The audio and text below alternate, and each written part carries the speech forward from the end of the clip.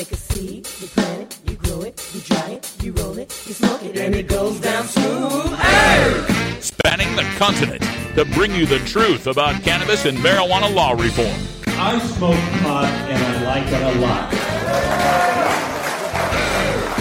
CannabisRadio.com presents The Russ Belville Show, the voice of the marijuana nation. Hey, this is great, man. Now, here's your host, Radical Russ Belville. Good day, tokers and tokets and non-toking lovers of liberty. It is Thursday, August 18th, 2016, and it's got to be 420 somewhere in the world. It's also less than 24 hours away from the annual Seattle Hemp Fest. Starting tomorrow, the park opens around 11 a.m., I believe. I'm taking the Amtrak train up there. We'll get to Seattle by noon. And hitting the ground running because the staff at Cannabis Radio has been busy booking me for every possible interview they can wedge in. I'm going to be speaking with all sorts of great folks already listed. Ed Rosenthal, the guru of ganja, I'll be interviewing on Friday. Who else do we got? Aaron Pelly, one of the legal folks out there. We've got Sarah Frank, an activist from Idaho, I'll be interviewing on Saturday. And many, many more. I'm looking at my schedule, and there's at least 20 interviews that we'll be conducting at this Seattle Hemp Fest. Plus, I've got 3 speaking spots, 6:50 p.m. on Friday, and then 2:45 p.m. Saturday and 6:05 p.m. Saturday. And then I've got all Sunday free. I'm also going to catch some of the speeches from some of the biggest names in marijuana activism. Rick Steves, Jody Emery, Mickey Norris, Chris Conrad, Brandon Krensler, Kevin Oliver, Nurse Heather, Lori Duckworth. If they're Joy Beckerman, I'm going to catch as many as I possibly can. Herb Thrasher, my good friend from 420 Radio, will be there as well. You can catch the main stage at Seattle Hemp Fest online by going to hempfest.org. They'll have live streaming from the main stage. Unfortunately, I'm not speaking at the main stage this year, and they don't have streaming from any of the other stages. But I will be doing a lot of updates on my social media accounts, sending Instagram videos, Facebook Lives, whatever we can do to bring you as much of Seattle Hemp Fest as we can. I know not everyone can make it out there, and we do everything we can here at the Russ Belville Show to at least give you that vicarious thrill of seeing legalization unfold out here on the West Coast. All right, this is our last show for the week because tomorrow I'll be on that train. So coming up on today's show, right after our Cannabis Radio News, we're going to take a cannabis focus at the Surgeon General of the Army, who really doesn't think medical marijuana would be all that good for soldiers with PTSD. We'll get behind some of the misconceptions she has over the cannabis plant in that segment. Also, we'll have some drug war data mining. There's a report out that explains, Drug Policy Alliance explaining how California has had over 500,000 arrests for marijuana in the past decade. Even with medical, even with decrim, 500,000 arrests in the past decade. Then, in our Cultivators Corner, coming up at 5:30, we'll be speaking with Justin Beck. He's the CEO of Cultivation Technologies Incorporated, and we're going to talk about this huge mega facility that they're building in Coachella, California, 115,000 square feet. We'll get him to dish on that at 5:30. Then at the end of the show, hour 1 at least, we will have time for a radical rant. I've noticed a meme going around Facebook where everyone's writing down 663-0507 on their hands. We'll tell you what that means and what it doesn't mean in the Radical Rant. Then stay tuned for hour 2, Toker Talk Radio. We've got a story from Delaware about a medical marijuana patient who has lost her court case appealing her firing for medical marijuana use. We've got some Watsy reefer madness in Maine we've got to debunk. And 5 things you ought to know about legalizing recreational marijuana in the state of California. It's all coming up here on the Russ Belville Show, exclusively on CannabisRadio.com and live from beautiful legal Potland, Oregon. This is the Russ Belville Show on CannabisRadio.com.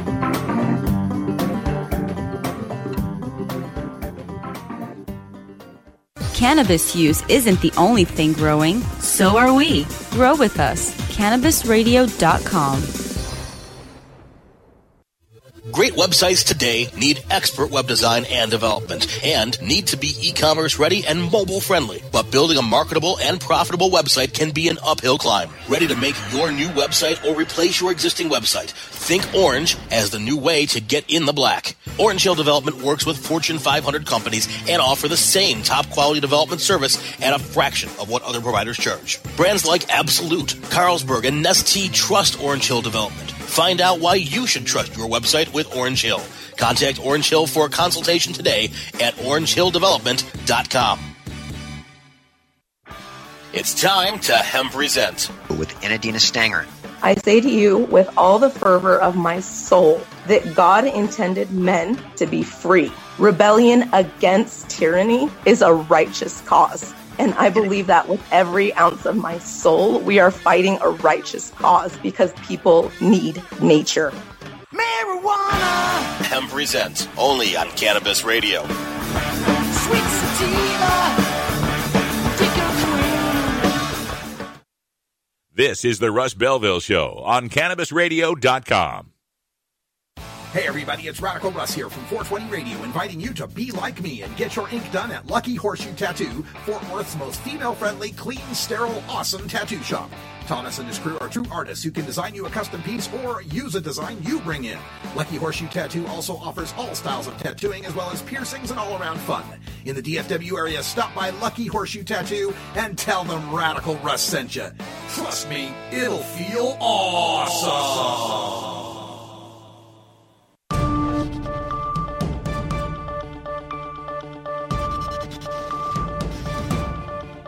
It's time for the Cannabis Radio News, covering the latest headlines in consumer cannabis, medical marijuana, and industrial hemp. Cannabis Radio News is now available exclusively at CannabisRadio.com. Now your marijuana headlines in 4 minutes and 20 seconds. This is Cannabis Radio News. This is your Cannabis Radio News for Thursday, August 18th, 2016. Washington, D.C.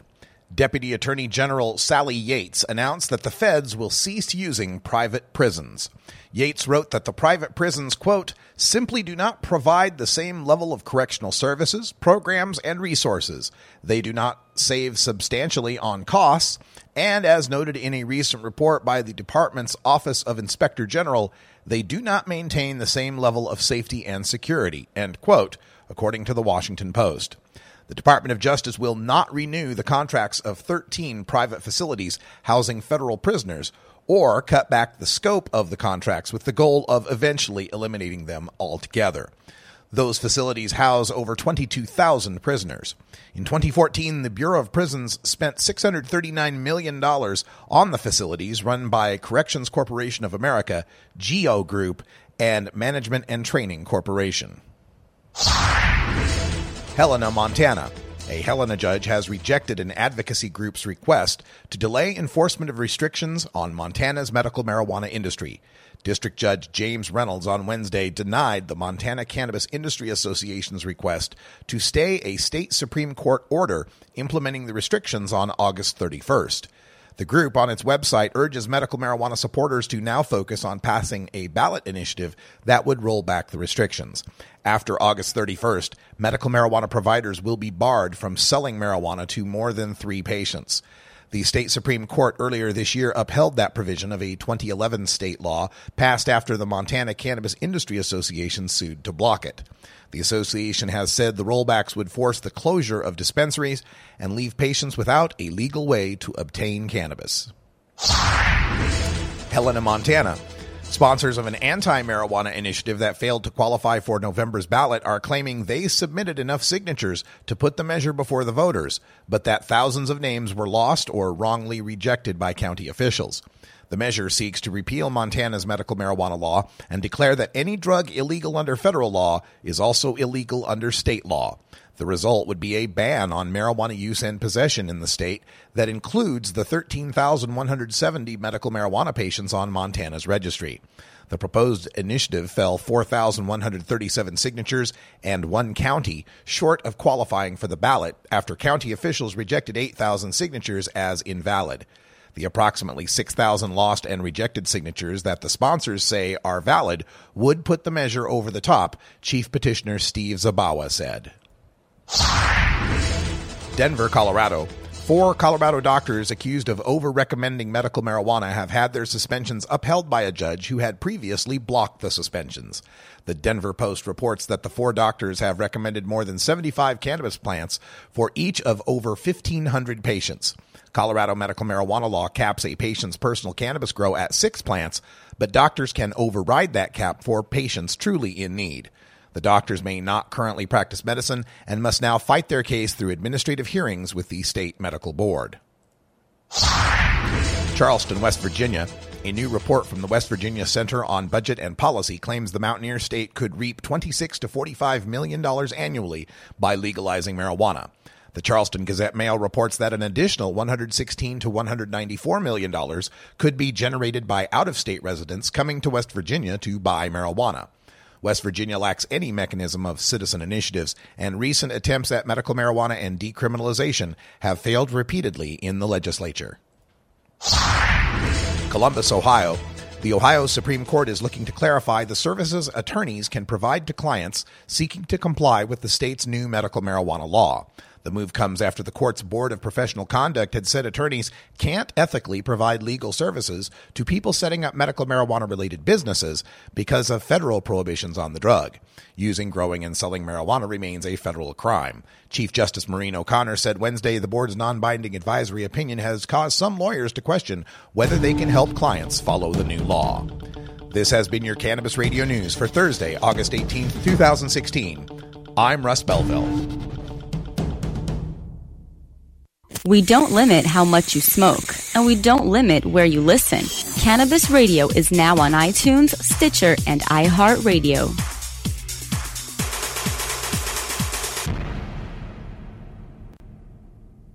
Play as Ted Growing, expelled botany sophomore and the biggest grower in town, only on Weed Firm Replanted. Available on the App Store and Google Play. It's a lot of work being the biggest grower in town. Maintaining a room full of plants while dealing with a slew of eccentric customers? From a hardcore partier to the curious neighbor next door. Is anybody home? Help me expand my bud business by unlocking new strains, customizing my grow room, and completing challenges that you can't get enough of. Grow your empire so big you can see it from space. Low on funds? Don't worry. Weed Firm Replanted is free to download. Download Weed Firm Replanted for free on the App Store and Google Play today. Get growing, Mr. Growing. Georgia. Hi, this is Willie Nelson. Alcohol prohibition didn't work in the 1920s, and marijuana prohibition isn't working today. It's time we stopped arresting responsible marijuana smokers. It's the fair thing to do. For more information, contact NORML, the National Organization for the Reform of Marijuana Laws. Call toll-free 888-67-NORML or visit their website at norml.org. The Russ Belville Show is blogging and podcasting daily at RadicalRuss.com. When you are starting up a medical cannabis business, you want a fired-up lawyer who understands the needs of cannabis consumers.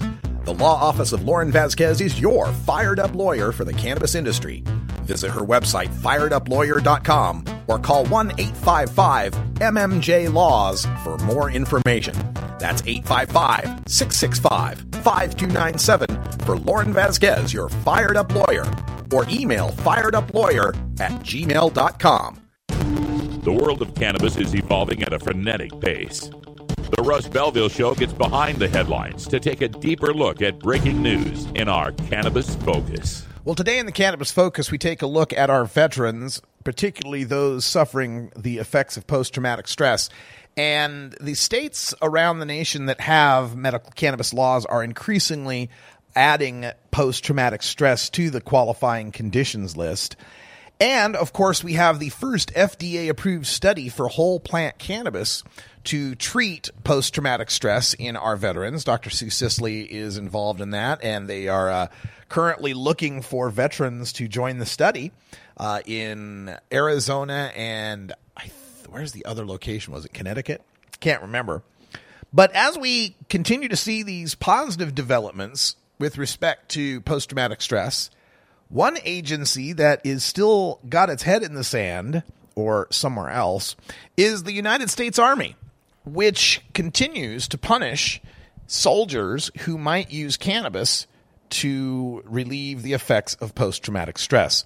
There's an article in Time magazine, time.com, that says the headline is, Top Army Doctor Leery of Treating PTSD with Marijuana. This would be Lieutenant General Nadia West. She is the Army's Surgeon General. And she is skeptical about medical cannabis for the treatment of post-traumatic stress. She says, quote, "It's been found that using marijuana has a lot of adverse health effects," end quote. Adverse health effects.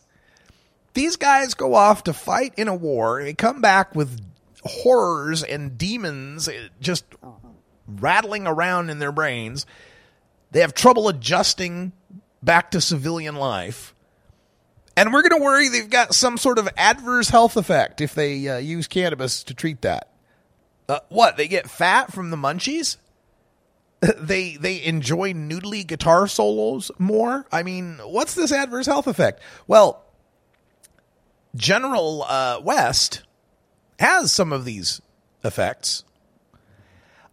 She says, quote, "Marijuana is more dangerous with some of the carcinogens that are in it than tobacco."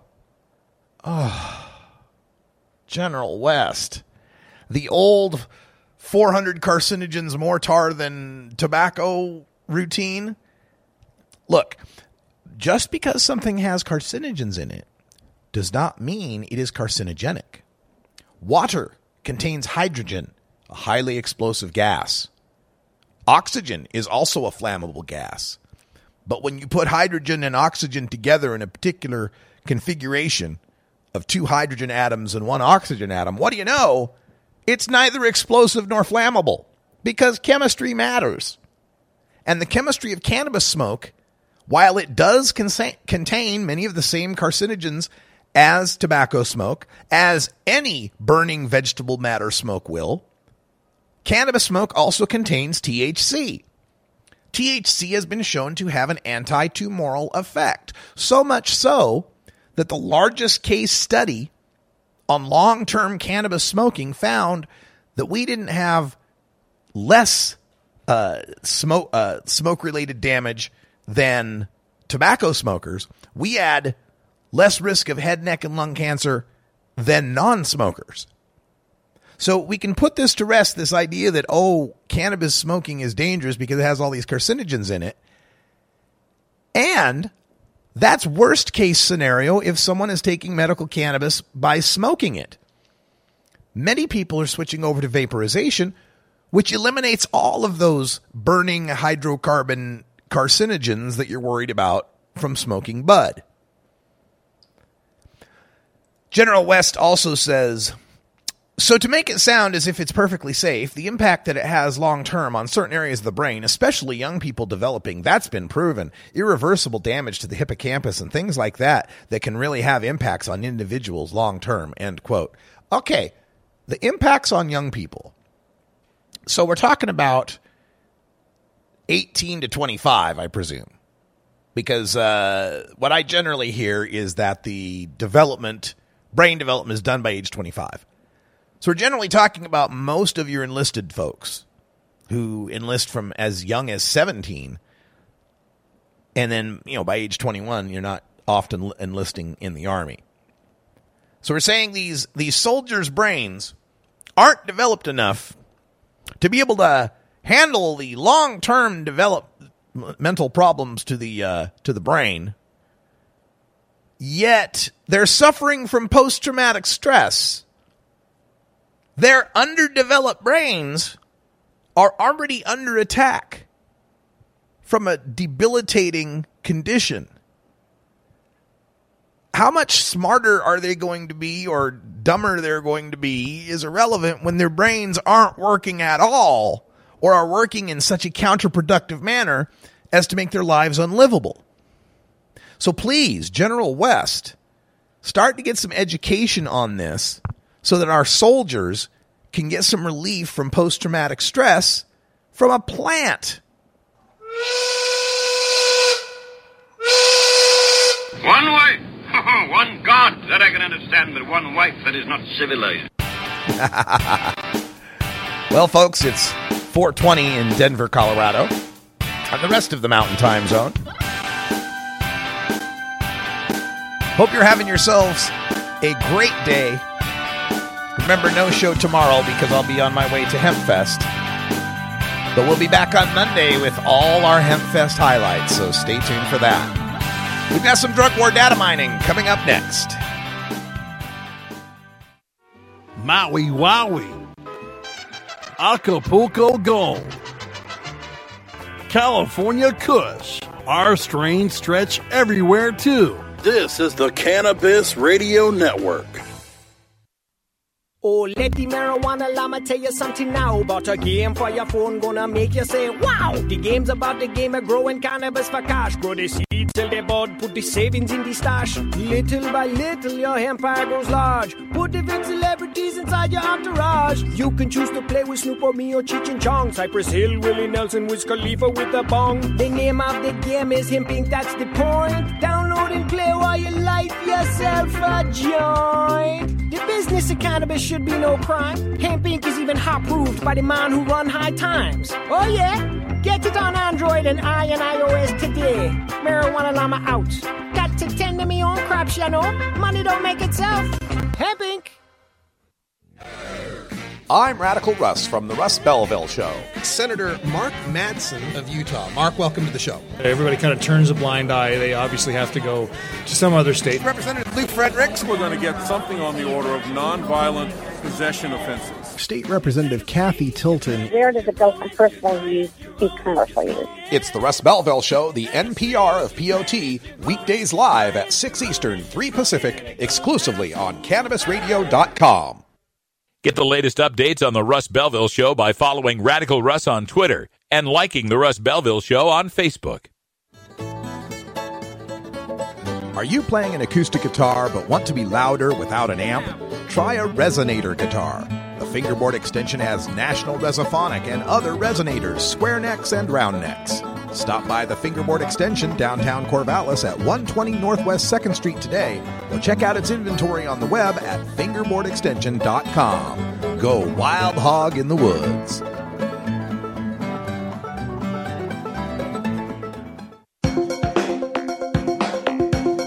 Promoting the end of adult cannabis prohibition is easy because we have facts, science, reason, compassion, evidence, truth, and logic on our side.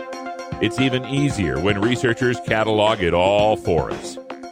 Learn how to gather the facts on marijuana use, arrests, seizures, rehabs, drug tests, and more on this edition of Drug War Data Mining. Today in the Drug War Data Mines, we take a look at a new report from the Drug Policy Alliance regarding the state of California and its efforts to legalize marijuana this fall with Prop 64, the Adult Use of Marijuana Act.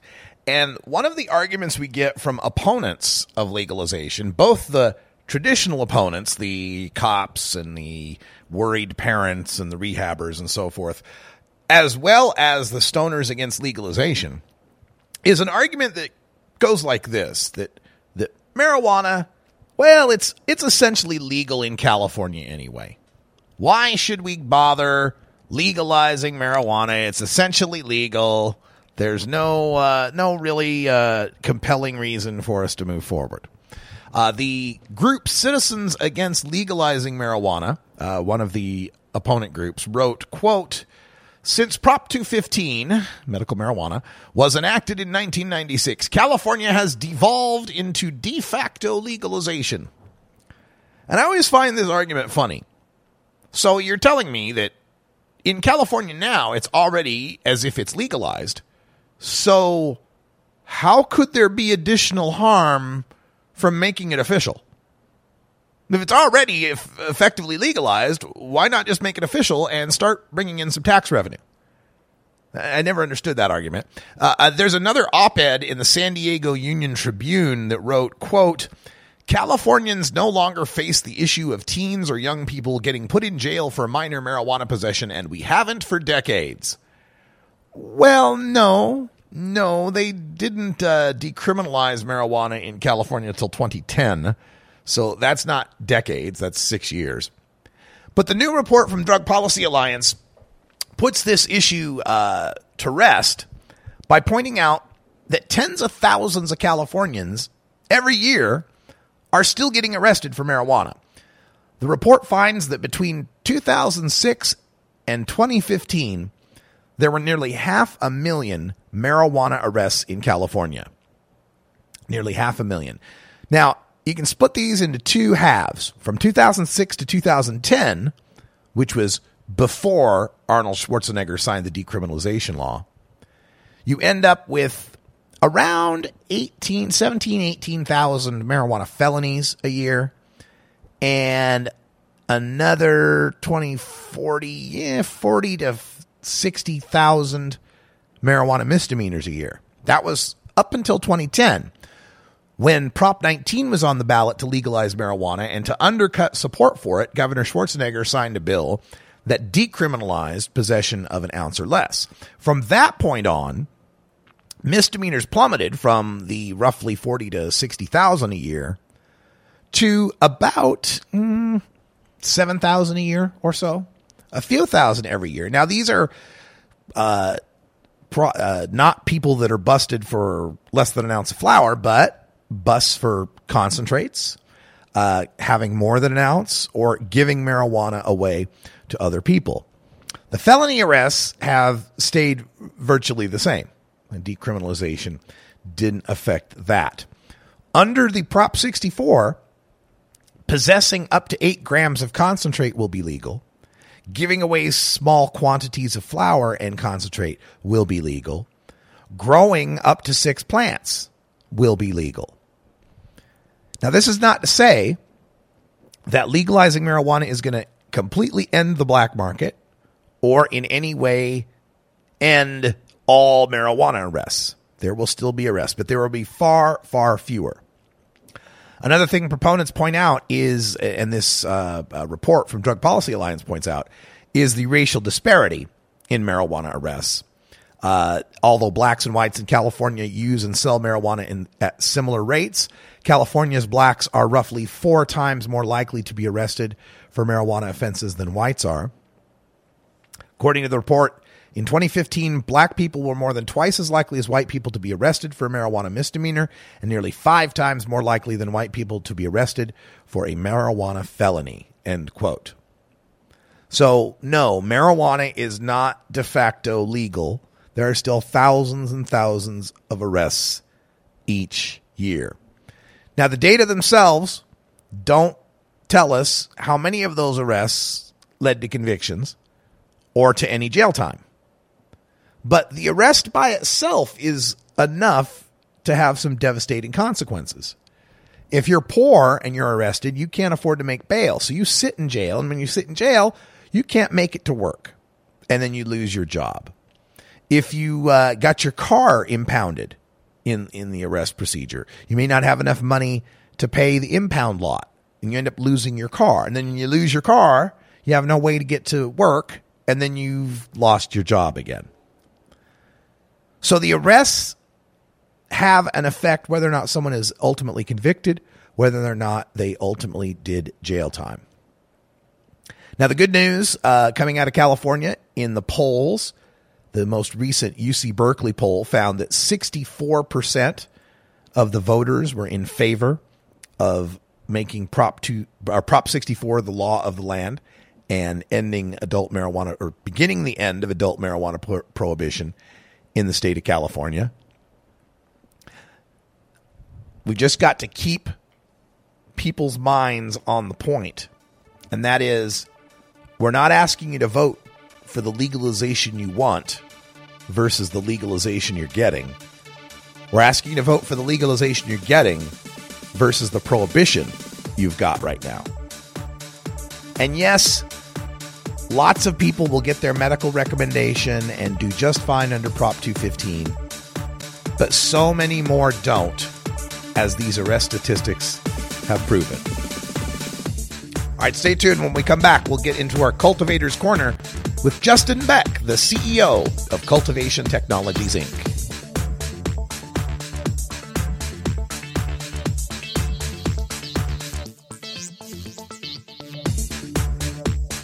This is the Russ Belville Show on CannabisRadio.com.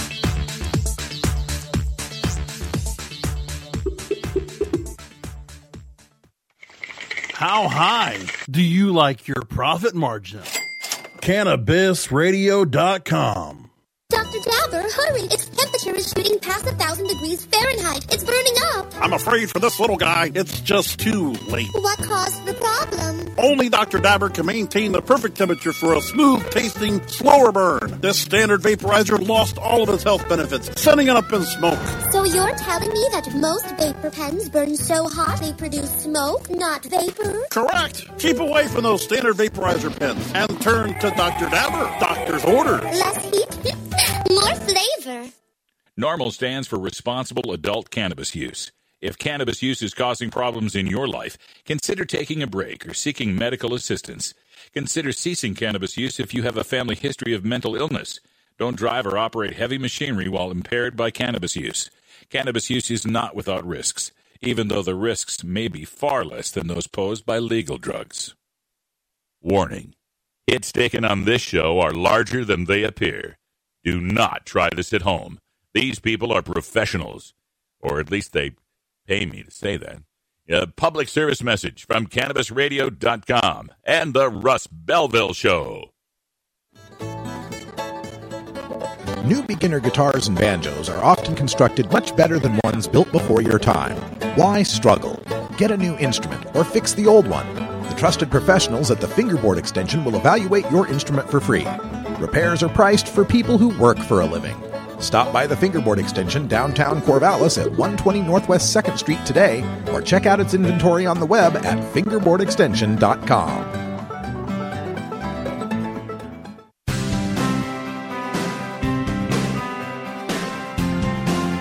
They say marijuana grows like a weed, but growing high-quality marijuana takes more than just throwing a seed in the ground.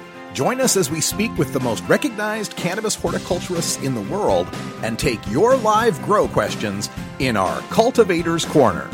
Welcome back, everyone. 32 after the hour, and today in our Cultivators Corner, we are joined by Justin Beck. He's the CEO of Cultivation Technologies Incorporated. Justin, welcome to the show. Thanks for having me, Russ. Oh, so glad to have you here. And I received a press release that was explaining some very exciting news happening for your company, a new facility that's being proposed in Coachella, California. People know Coachella from the music festival, of course. Tell folks a little bit about this. What are you guys up to down there? Sure. Well, we've been working on it for more than a year. We assisted the city with their ordinance in Coachella, and it's the first ordinance in the state to actually feature cultivation, manufacturing, distribution, transportation, and testing. And so we've got a 111,500 square foot facility, which now has full entitlements from the city, including a conditional use permit and a development agreement. So we're ready to go. All right. And this is all on the medical side under the MMRSA? Correct. Under that until such time as AUMA is likely passed in November. And so is there any difficulty in transitioning over to that recreational side? Are you seeing any? There's going to be a learning curve simply because legislators are going to have to merge the bills because both AUMA and MMRSA are going to be under the purview of the Bureau of Medical Cannabis Regulation under California. So there will be a few different things, but my understanding of the language right now is that if you are a cultivator for medical, then you're going to be prioritized, assuming that you're doing so under the standards of the state, you'll be prioritized to receive adult use licensing. Now, what again is going on in this 111,500 square foot facility? You've got processing, manufacturing, grow, testing, all of that? Yeah, there's actually 3 different manufacturers on site, 4 cultivation centers that are 22,000 square feet each, which actually have 22,000 square feet of tray and inside of each building. And then a testing lab, a distributor, and then also transportation from the site. So that's to comport with it. And I'm not entirely up on the MMRSA regulations, but isn't there a 22,000 square foot limit and that's why you've got 4 different cultivators going there?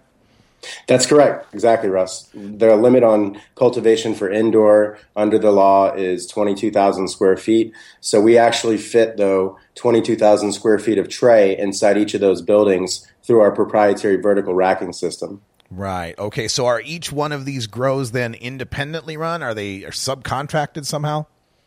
Yeah, they're independently run, so we do have tenants. However, we have a synergistic relationship with our tenants wherein we don't actually control them, but we do work together. And then we participate in the revenues from the facility, and they also have a really sound business because we provided them with a permitted location in the biggest market in the world. Did you also mention there would be testing facilities, labs there? Yes, our testing facility is being designed by Stephen Goldner, who's the FDA advisor to National Institute of Health. So I think it'll be the only testing lab in California which is built to FDA standards. Wow. Now, how do you maintain objectivity for that lab when you might be testing some of the products coming out of your own grows? Is there standards being set in some way? Absolutely. It'll be an independent company that's performing the testing. So we're just having Mr. Goldner design the testing lab to exacting standards of FDA because his pharmaceutical company will also be on site, which is called Abyssus Pharma. And in order to have a pharma company on site, he's going to need access to an FDA quality lab. But it'll be independently operated. Okay. We're speaking with Justin Beck with the Cultivation Technologies, Inc., and we're talking about their huge facility in Coachella that is going up 111,500 square feet.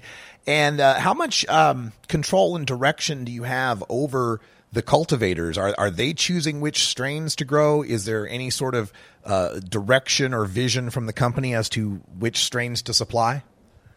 Yeah, we're still ironing some of that out just to make sure that we conform with the state guidelines. However, our cultivators are all pretty experienced, so we are open to suggestions. One thing that we didn't want to deviate on, though, just to maintain uniformity, is the design of our facilities' interiors. So we do utilize our drag and grow LED lighting, and then our vertical racking system, as I suggested before. But the strains, we're still ironing out our genetics plan with our tenants. There's a lot of concern in California over water. You've been through some drought years and, other energy considerations as far as contributing greenhouse gases, carbon emissions. Is your company involved in any way in reducing those, using recycling and such? Absolutely. We're actually expecting to achieve LEED certification on our buildings. We are building gas-tight envelopes, so there's no loss of HVAC or energy inside by virtue of the gas-tight buildings. We're putting solar across the entire top of the facility. We're using irrigation, and recycling of irrigation so that we don't waste water. We're reusing the water that does exit the facility for landscape.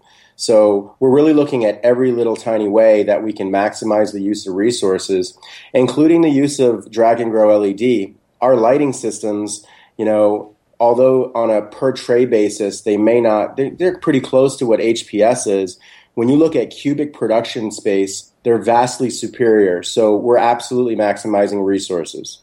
Excellent news. Now, over the years, as we've looked forward to the legalization of cannabis, there have been many in the community that have this fear of what they consider the Walmartization of cannabis, that it's going to get too big, that it's going to be all corporate controlled.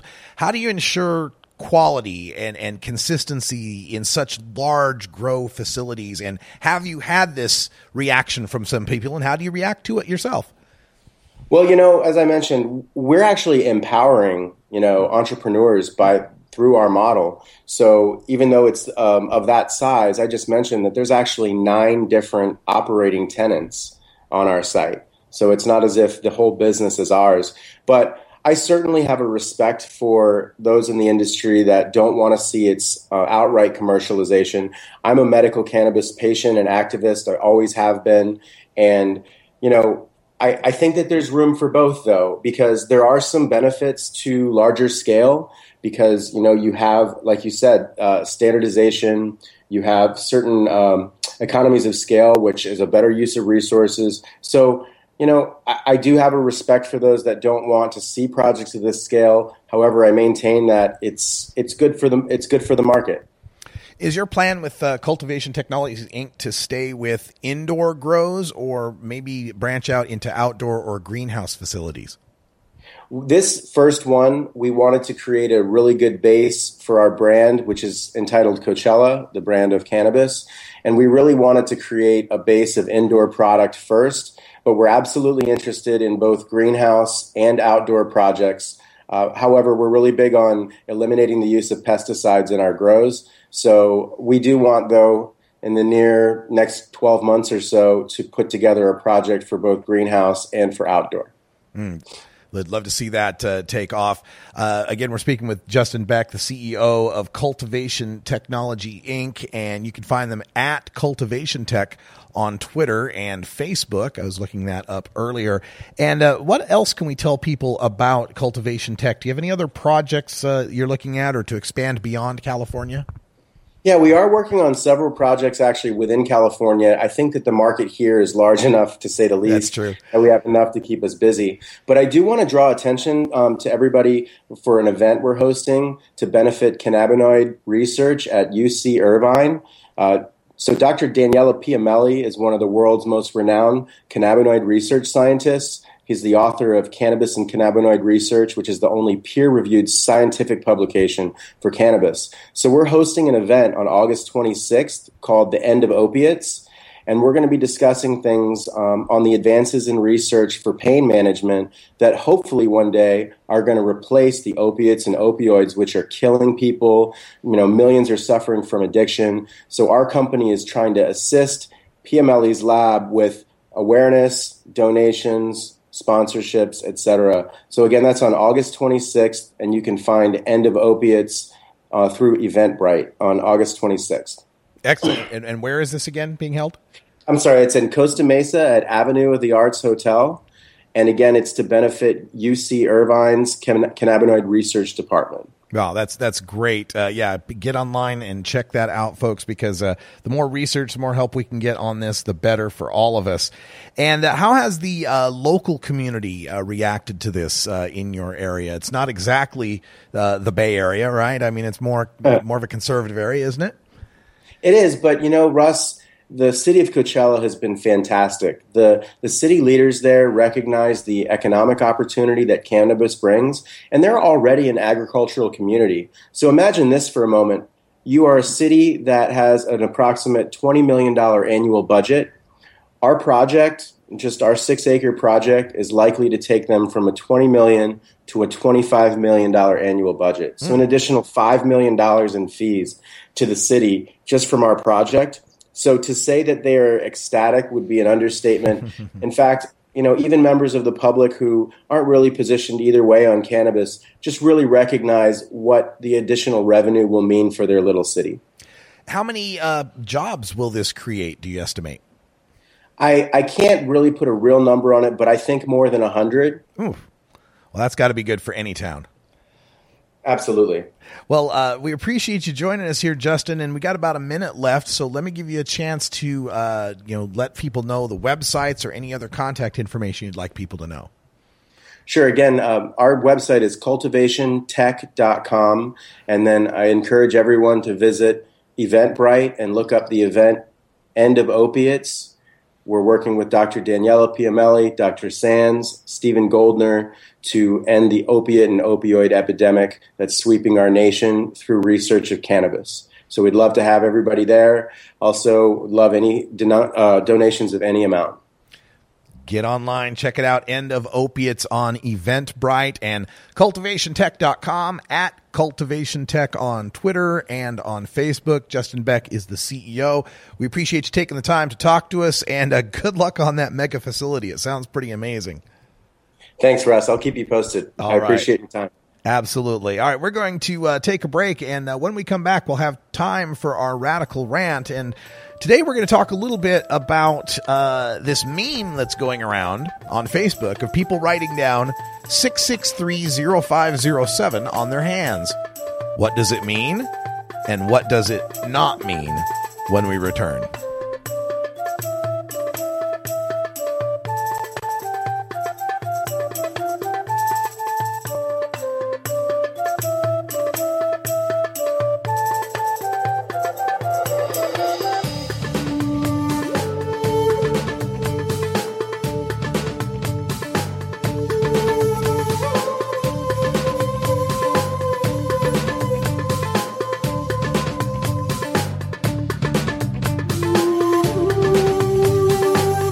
This is the Russ Belville Show on CannabisRadio.com.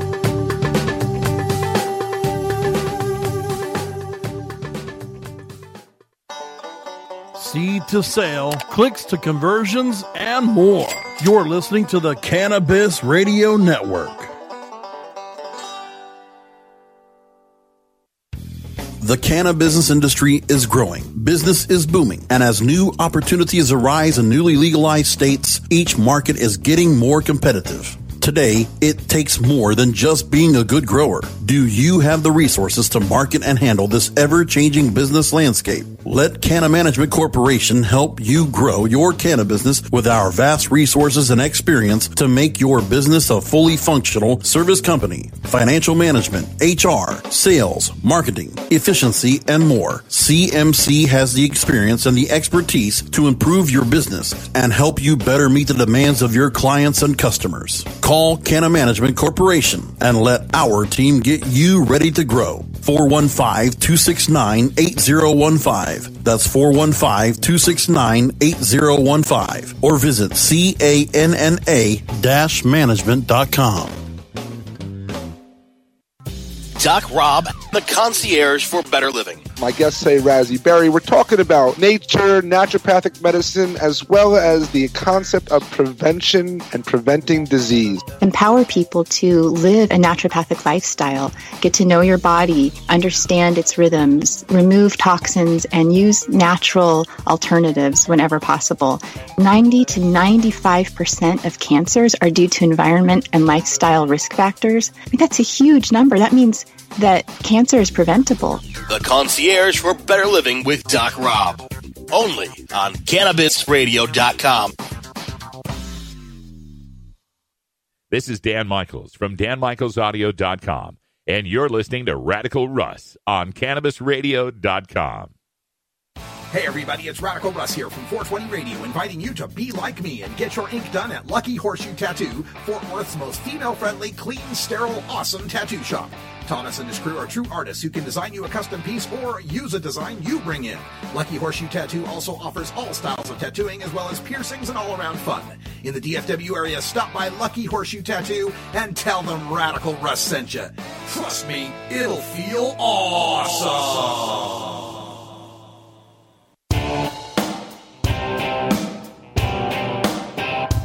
We must wage what I have called total war against public enemy number one. I support a change in law to end federal criminal penalties for possession of up to 1 ounce of marijuana. That marijuana, pot, grass, whatever you want to call it, is probably the most dangerous drug. Some think there won't be room for them in jail. We'll make room. I experimented with marijuana a time or two, and I didn't like it and didn't inhale. One major responsibility is to encourage people to use less drugs. Entirely legitimate topic for debate. Radical Rant. Today in the Radical Rant, I want to talk about a meme that I've been seeing go around on Facebook. A lot of the people in my Facebook feed have been posting pictures of their hand, and written on their hand, it says, Google patent number 6630507. And the idea behind this is to have people, it's in reaction to the DEA refusing to reschedule cannabis, continuing to say that cannabis has no accepted medical use in the United States. And of course, you know, people react to that saying, but there's 25 medical marijuana states. Yes, but that's not the feds saying there's an accepted use of marijuana in the United States. That's California saying there's an accepted use in California. That's Oregon saying there's an accepted use in Oregon, and so on. And they don't decide for the United States as a country. They decide for their states as a state. So recognized use in the United States means the country of the United States, not any individual sovereign state that has recognized it. And I know this sounds stupid and hair-splitting and ridiculous. The FDA is saying there's no recognized use in the United States, even though a bunch of states recognize it. Aren't those states in the United States? Yes, they are in the United States, but that's not the kind of in they're talking about. It gets into this hair-splitting kind of grammatical mess, if you will. I'm trying to think of the right word for it. But that's the way it is. And it has been for 46 years now under the Controlled Substances Act. And so this 6630507 is supposed to be the follow-up to that. Aha! So you're saying there has to be federal recognition. Why, I've got your federal recognition right here. 6630507. United States Patent and Trademark Office. The patent on cannabinoids as neuroprotectants and antioxidants held by the United States government. Bam! Checkmate, we win. Federal recognition of medical use. Sorry. No. Now, I appreciate that people are doing the meme. I'm not against the meme, right? I'm not against it because anything that gets people to Google this stuff and look it up and have more knowledge is a good thing in and of itself. But what the point of the argument, the point that the argument's trying to make is a moot point. Because those patents are not on cannabis. Those patents are on cannabinoids. The individual molecules taken from the cannabis plant. And that's the whole point of this game that's being played here, of this chess match that we got going on with the DEA for 46 years, is that we're trying to put a leaf-shaped drug through a pill-shaped hole. The FDA and its evaluation of what is and is not medicine in the United States has to evaluate things that are reproducible, consistent dosages of specific sets of molecules. And a plant can never be that. So when the United States government says, yeah, we've patented CBD, this particular CBD for neuroprotectant antioxidant, it's because they can reproduce that particular molecule every time, and that's a patentable thing, right? But a plant itself, you cannot. And that's why it's never going to fit. It's never going to win this game. And the more we keep this mindset of trying to play silver bullets, trying to play gotcha games with the government. I mean, this fourth petition that's gone down now has tried to do what the same three petitions before have done, is trying to show how ridiculous it is to say there's no medical use, which from a logical and medical and scientific standpoint is absolutely true. But logic and science and medicine aren't law. And under the law, what is medical is not a determination of doctors or of patients or of states or of voters. It's a determination of the FDA. And the rules are set up in a way that the FDA can only evaluate things that are pills or that are reproducible, sprays, inhalers, liquids, and so on. But consistently factory manufactured types of things. So when this meme goes up, this 6630507, you're trying to get people into that cognitive dissonance frame where they say, wait a minute, the feds say that it's not medicine over here, but they say it's medicine over there. But that's already set up with respect to medical cannabis anyway for most people. For most people, they already know it's medicine if they've got their eyes open and they can see epileptic kids stop seizing and cancer patients go into remission and people living with chronic pain be able to kick their opioid painkillers. Anybody paying attention knows that it has medical use in the United States. So continuing to beat that drum by saying, aha, we got you, feds, we got you with the patent thing, it continues this line of thinking that gets into magical thinking, that there's going to be this one magic bullet, one particular gotcha moment where we overturn prohibition altogether. And I just don't think it's there.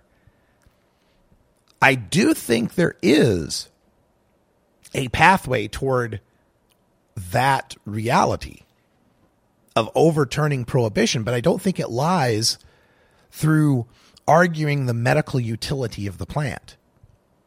Because right now, plants can't be medical.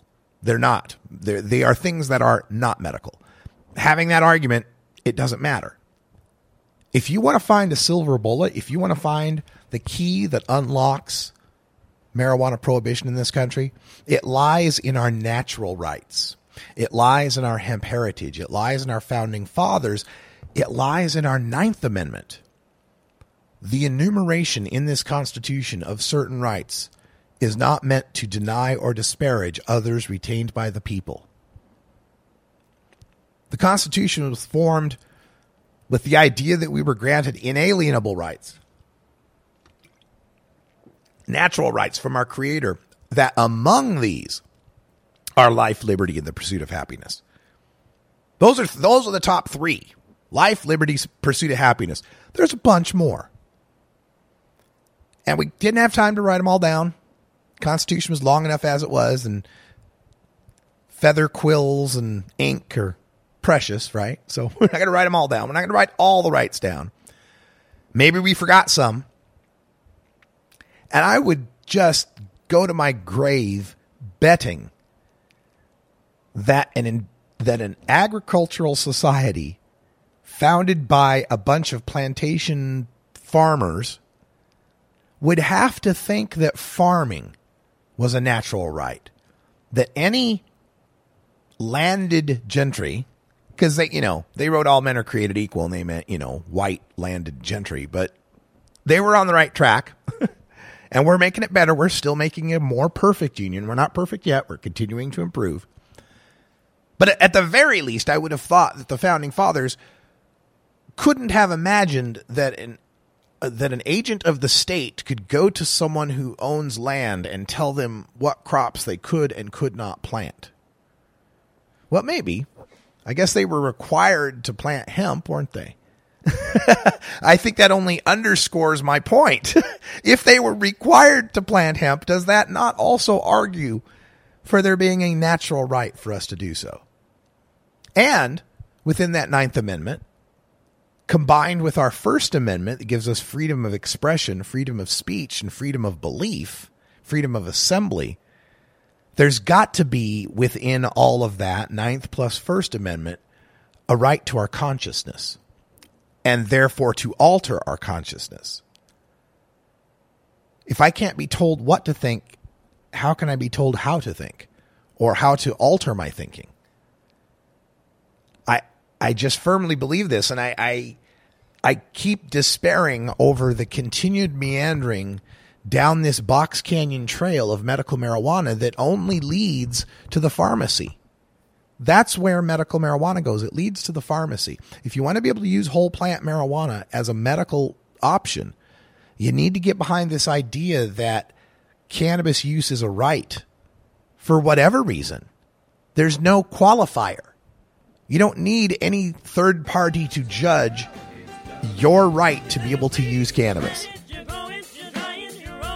Cannabis consumers, to say one good thing about the NRA, if we got to be as politically active and fervent about our use being not something that should be allowed because we're sick, something that shouldn't be punished because it's a waste of money, but something that's a right, whether it helps us or not, whether it costs society money or not, whether it harms society in any measurable way or not, it's still our right.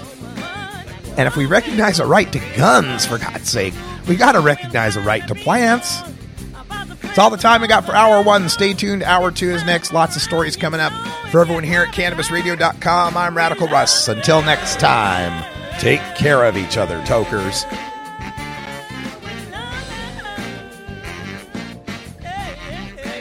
This is the Russ Belville Show. The Russ Belville Show is blogging and podcasting daily at RadicalRuss.com. You take a seed, you plant it, you grow it, you dry it, you roll it, you smoke it. You take a seed, you plant it, you grow it, you dry it, you roll it, you smoke it. You take a seed, you plant it, you grow it, you dry it, you roll it, you smoke it, and it goes down smooth. Hey!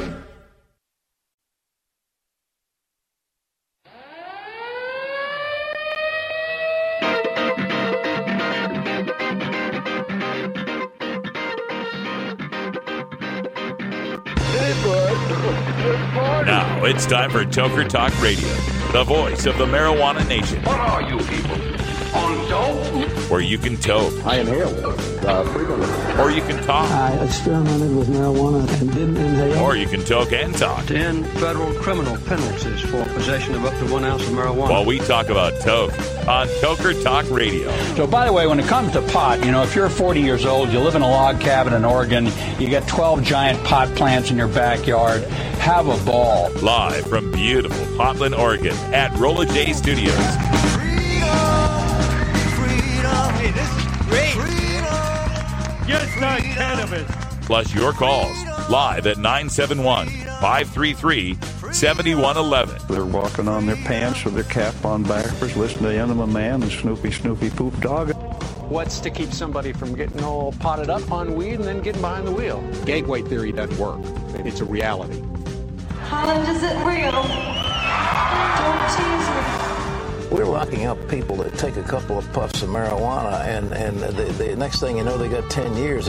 And now, here's your host, the guru of ganja graphics, the sultan of sativa statistics, and the worst nightmare of a reefer-mad prohibitionist.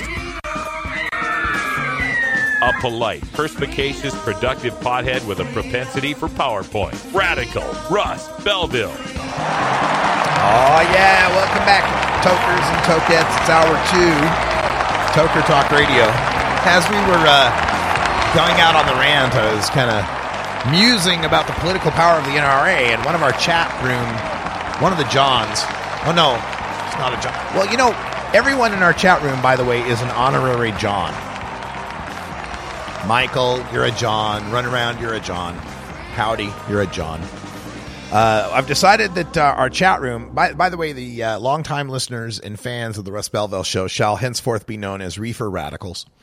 And among the Reefer Radicals, everyone shall be named John. You can have a second name or whatever, but we're going to be like the Lectroids from Planet 10 in Adventures of Buckaroo Banzai Across the Eighth Dimension. They are all named John. Anyway, we were talking about in the rant how the NRA, right, and how Second Amendment people, as Donald Trump would call them, have such political clout, and part of that is their fervent belief in the absolute sanctity of the right to keep and bear arms. We can argue about the commas and the well-regulated militia part, but I'm not talking about the actual subject. I'm just talking about their political clout, their power, right?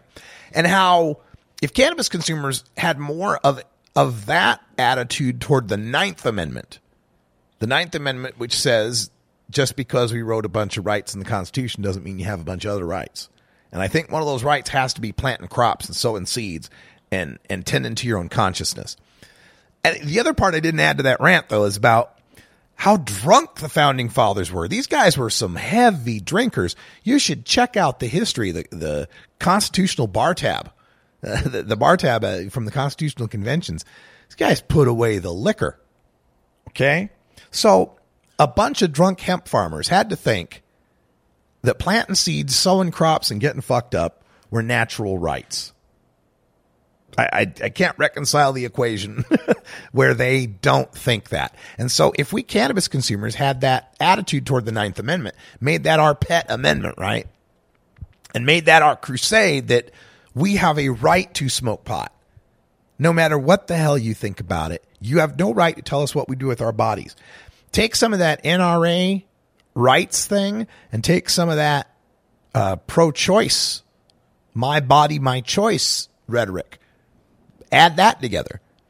That now we got support on both sides, left and right. Are you pro-choice? Well, then you have to be pro-pot. My body, my choice. Oh, you're NRA? Oh, so you're all about constitutional rights and natural. Oh, well, now you're on our side too. I'm trying to appeal to both sides here, right? And so in the chat room, one of the Johns in the chat room, we're honorary John, pointed out that the NRA also has a manufacturing base behind it in the gun manufacturers, right? It's like, oh yeah. It's amazing how much stronger your rights are when you have these major profitable corporations behind them. And so as we continue to legalize cannabis and we get more of these big cannabis businesses, we start to get lobbying power. We start to get clout. Here in Oregon, we've got a small case of that going on.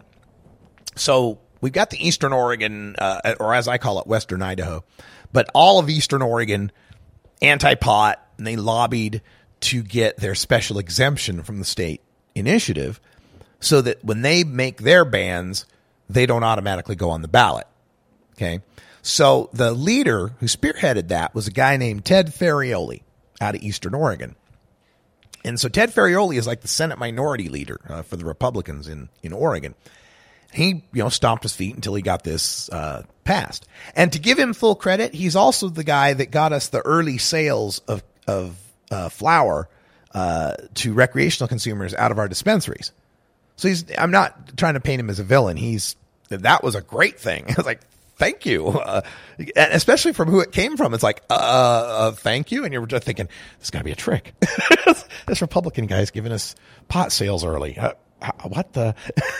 So anyway, Ferrioli then endured the wrath of the medical marijuana patient community because folded into this thing of allowing the eastern counties to ban was not just the recreational bans, but the medical bans too.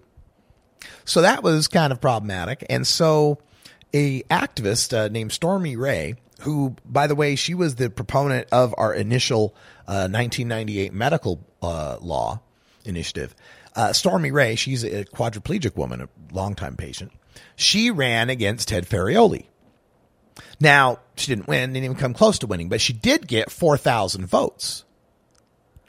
And so now we're starting to get all of this. We're starting to hear from Ted Ferrioli's camp about, well, maybe we ought to revisit this and maybe we ought to look at that, kind of warming up to some of the cannabis people's needs, some of the patients' needs and so forth. So it's interesting that here we got this guy, and in Eastern Oregon, really your election is the primaries, right? Because the Democrats don't stand a chance, right? So there's another guy coming up challenging Ferrioli for his seat, who's kind of pro-cannabis as well. And so now even Republicans in the state are having to scramble and adjust their ideology for the new realities. And these guys also, these Eastern Oregon guys who were so gung-ho on letting their towns and counties have these bans, they start to hear the stories of those places like Huntington. There's one little city in far Eastern Oregon. It's the only place, like little town of 700 or something. Little town that's got the only pot shop for miles, hundreds of miles, revitalizing that community, increasing that city's budget. They hear those stories, start to question, maybe we made a mistake here. Hey, maybe the pot's not so bad. Or maybe, And that was a lot of the argument from some of those Eastern Oregon guys as well, was, just culturally they're not ready for it. Let's not force it on them right now. But as time goes by, they'll come around. They'll change their minds. Maybe that's happening. I don't know. It's interesting how politics are starting to change as cannabis becomes legit and we get money. We got big money interests now that can play this lobbying game, that can play this political game. And it's going to be up to us as the cannabis consumers to ensure that those companies are pushing not just their own bottom line agenda, but also what's best for us as consumers. It's going to be up to us to maintain that they start taking stances against corporate drug testing, for example. And we can do it. I really I really think we're going to evolve a better sort of corporate entity. I hope so. I think as long as federal prohibition exists and it's Schedule 1, and all these corporate entities have to pretty much stay at the state level, I think things are good. After 2020, when California starts kicking off their mega grows, and who knows, we got a second-term Democrat and more than 35 states with medical marijuana. Who knows where we'll be, but it's interesting to think about. We're going to take a break. When we come back, a judge rules against an employee, a medical marijuana patient in Delaware. We'll tell you why.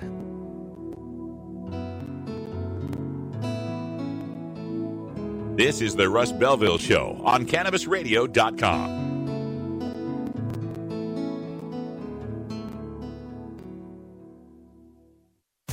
Every strain, every sale, every medical study. Keep it right here on the Cannabis Radio Network. The next generation of vaporizers has arrived. Vuber vaporizers are blazing the way with unparalleled technology for oil, concentrate, or dry flower pens. Providing unsurpassed customer service and expert craftsmanship, Vuber vaporizers use cutting-edge technology, providing a power-packed, smoother vapor with a lifetime guarantee. Experience vaporizing the way it was meant to be.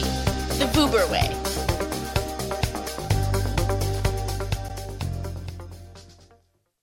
Previously on the Stoner Jesus Show. St. Peter auditioning to be the Microsoft weed software spokesman. Hey, this is St. Peter for Microsoft. They track weed. Does that mean they're going to track the weed? Is that what this is about, Jesus? I'm not going to be tracked, Jesus. I'm not going to have my fucking weed tracked, and I'm not going to have fucking Microsoft track me back to my fucking house through my weed to where they fucking spied on people with that goddamn Xbox camera. Fuck this. Fuck Microsoft. Fuck this bullshit. The Stoner Jesus Show, live Mondays, Wednesdays, and Fridays at 8 p.m. Eastern, 5 p.m. Pacific. Or find the Stoner Jesus Show podcast on demand at CannabisRadio.com and StonerJesus.net. Peace, bitches.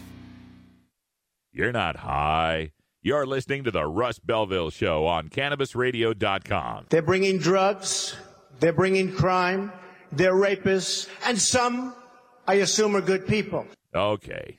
Maybe you're high, too.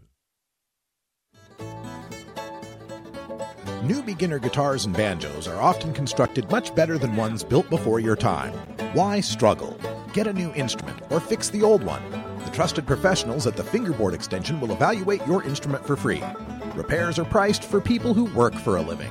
Stop by the Fingerboard Extension downtown Corvallis at 120 Northwest 2nd Street today, or check out its inventory on the web at fingerboardextension.com.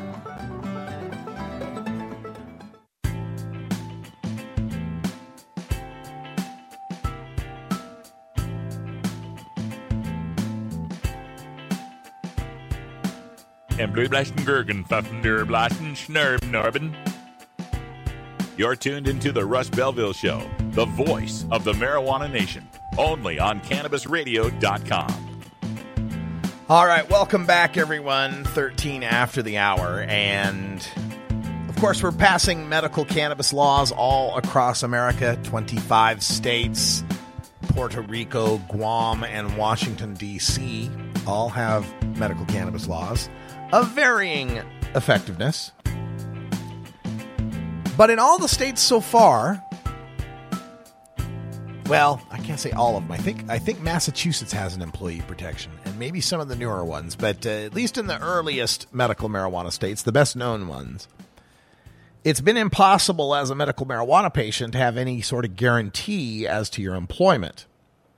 I've had cases in Washington, Oregon, California, Colorado, and Michigan that have gone all the way to their state's Supreme Courts, and they've all found that just because you're a medical marijuana patient doesn't mean your employer can't have a drug-free workplace and have P-tests and fire you or not hire you if you are a cannabis consumer.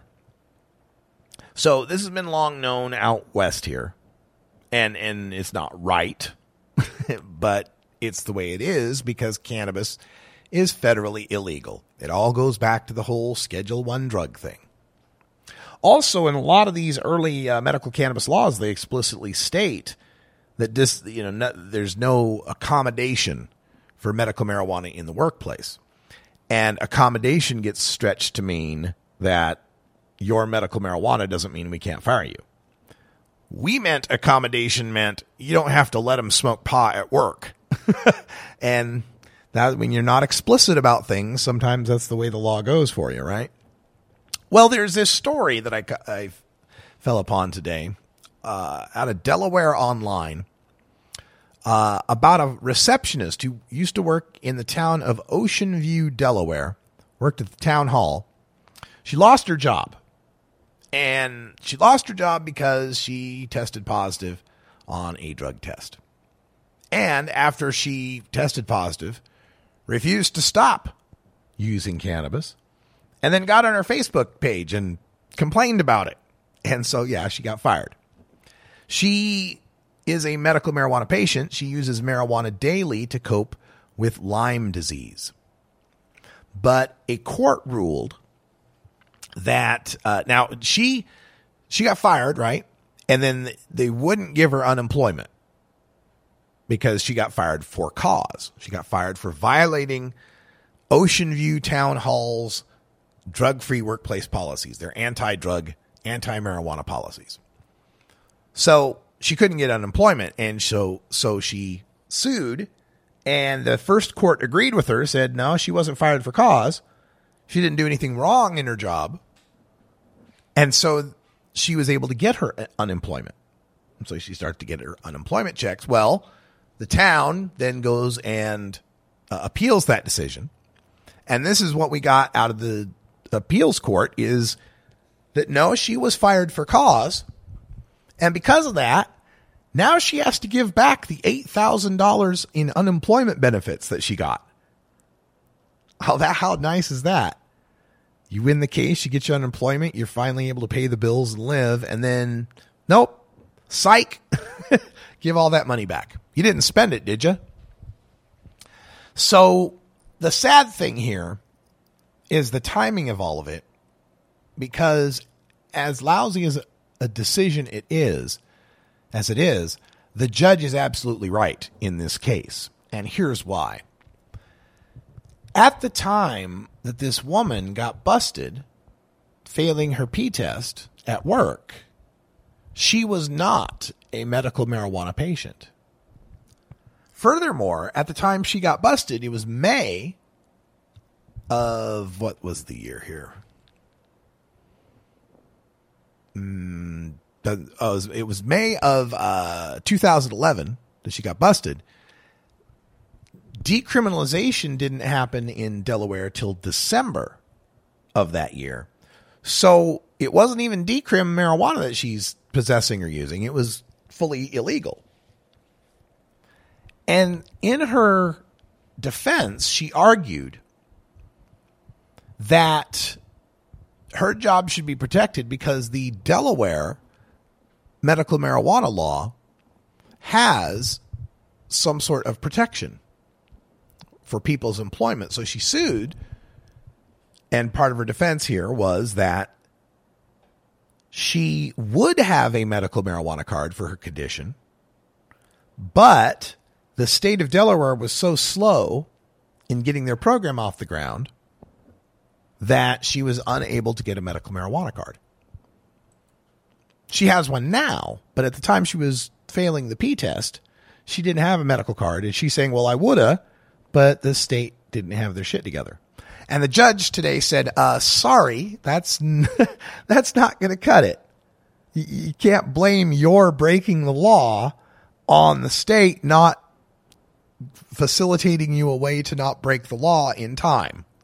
So it was a flimsy sort of case that she was offering. And the more I read through the actual decision, the more I read the decision, I was like, I can't believe that this actually made it all the way to appeal. Like the first court agreed with her. That was surprising to me. Arguing that you should have had I would have had a legal card. I would have had a driver's license, but I never got around to, it just didn't make any sense to me. So this is on Delaware Online if you want to follow up on that. But It's just another one of those. I just thought it was a strange case to try to argue what you should have had, but the government didn't get their stuff together on time. I don't think that's going to fly in any sort of case. It's one of those dog eat your homework types of excuses, isn't it? But it does underscore the fact that our medical marijuana patients out there oftentimes have to choose between their health and their employment because of this continued drug testing.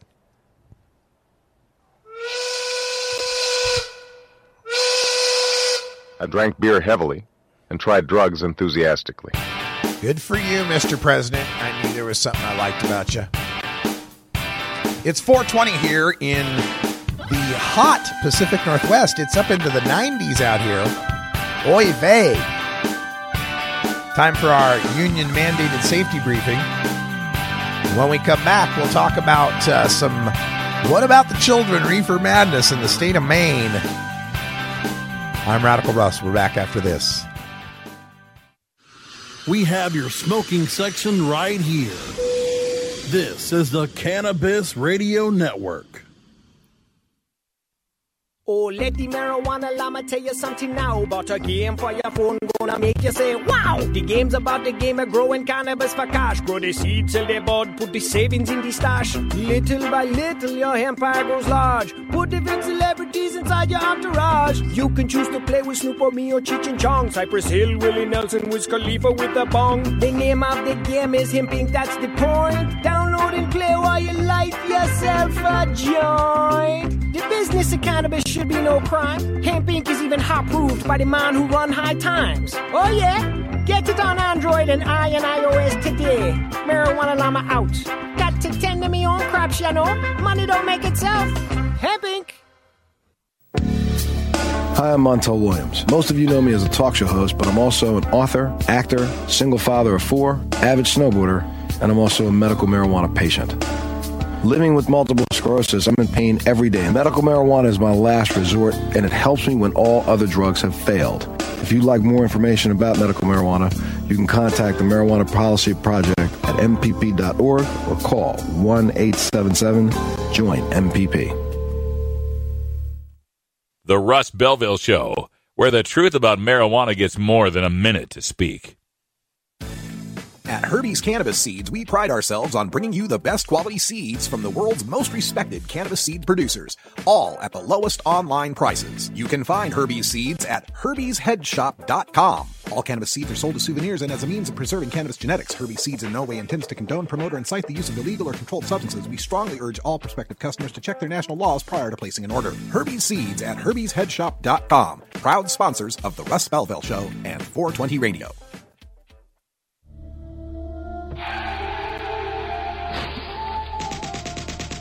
Marijuana is an addictive drug which produces in its users insanity, criminality, and death.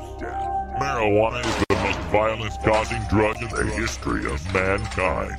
If the hideous monster Frankenstein came face-to-face with the monster of marijuana, he'd drop dead from fright.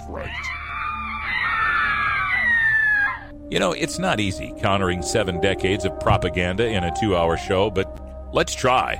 It's time for the Russ Belville Show's Reefer Madness Debunked. Today in Reefer Madness Debunked, we take a look at an op-ed in the Bangor Daily News by Patty Hamilton. Patty Hamilton is the Public Health Director for the city of Bangor, Maine. And her op-ed says, with legalization comes more marijuana use, and our children stand to lose the most. Now, it's important to note that this is one of those kind of statements, and you'll get a lot of these from prohibitionists, that are technically true, but misleading. So, the statement, with legalization comes more marijuana use, that's true. Our children stand to lose the most. Well, as far as who could be harmed from marijuana use, children would be most likely to be harmed. But the combination of those two sentences, the comma and the and, implying they have one to do with another, is the problem. With legalization comes more use of marijuana by adults. not children. So our children don't stand to lose the most. The surveys have shown that the fastest growing demographic of cannabis consumers are people over the age of 50. They've tripled in the past decade. The teen cannabis consumer numbers have stayed relatively the same. But Patty Hamilton goes on to write that despite our best efforts, the new users will likely include our children, and marijuana will make its way onto our school grounds. We know from sound, validated research that marijuana may not be the most harmful drug, but it does not come without dangers. And so some of the dangers she lists. For some, addiction is a real possibility. Yeah, for anything, for some people, an addiction is a real possibility. But let's take a look at the severity of the addiction. Let's take a look at the worst case scenario of someone who's addicted to pot. It's not going to kill them. They're not going to overdose and die on it. They're not going to cause a lot of problems in society. We are fully willing to admit some people do not do well on pot. That does not give us license to punish the ones of us, the vast majority, who do well on pot. Especially in a society that makes that consideration for drinkers. If this were an argument about public health, we could see your point if you hadn't already conceded it to alcohol and tobacco. Oh, it's too late for them. There's nothing we can do. But you want to pick on the marijuana smokers. All right. She goes on also to say, for youth who are daily users, declines in measured intelligence, difficulty concentrating, memory problems, and greater risk of mental health disorders such as schizophrenia and bipolar disorder have been demonstrated.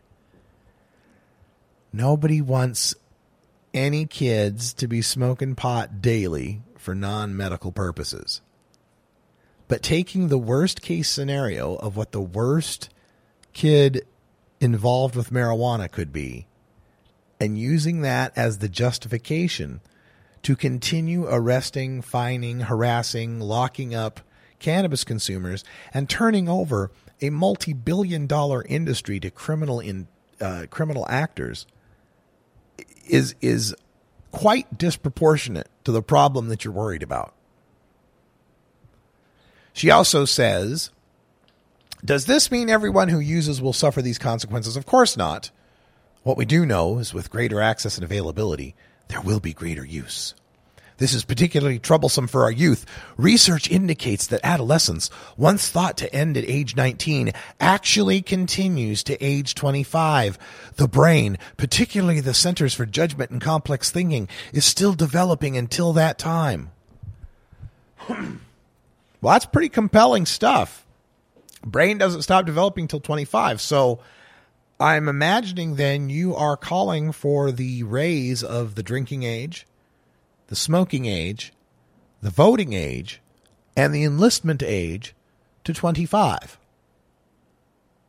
Oh, no? We're going to keep the drinking age at 21. We're going to keep it so that people can use the incredibly harmful, toxic alcohol that damages their developing brain to a far greater extent than cannabis ever would. We're going to pick on cannabis, though.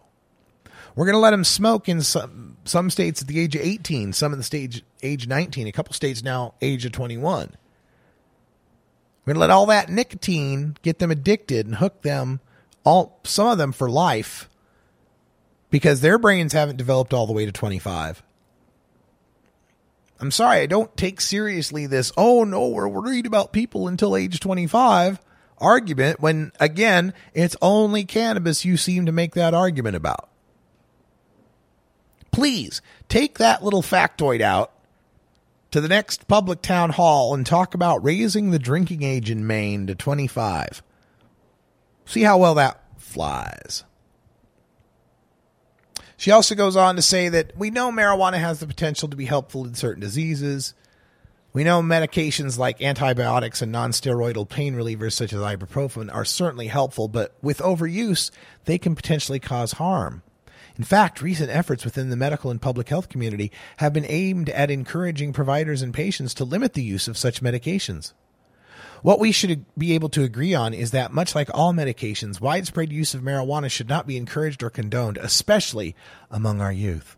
Now, here's another one of those classic bait and switch misdirections. The reason we're telling people to not use so many antibiotics is because the overuse of them is causing the bugs to become antibiotic resistant. There's a demonstrable harm from the overuse of the antibiotics. We're telling people to stop using so many non-steroidal pain relievers, NSAIDs, like ibuprofen, because the overuse of them is damaging people's livers. So making the argument that we are supposed to be limiting the use of antibiotics and pain relievers to be an argument to limit our use of cannabis when its use could replace the antibiotics and pain relievers, we should be encouraging more of its use if you're trying to say we should have less of the antibiotics and NSAIDs. And again, why is this?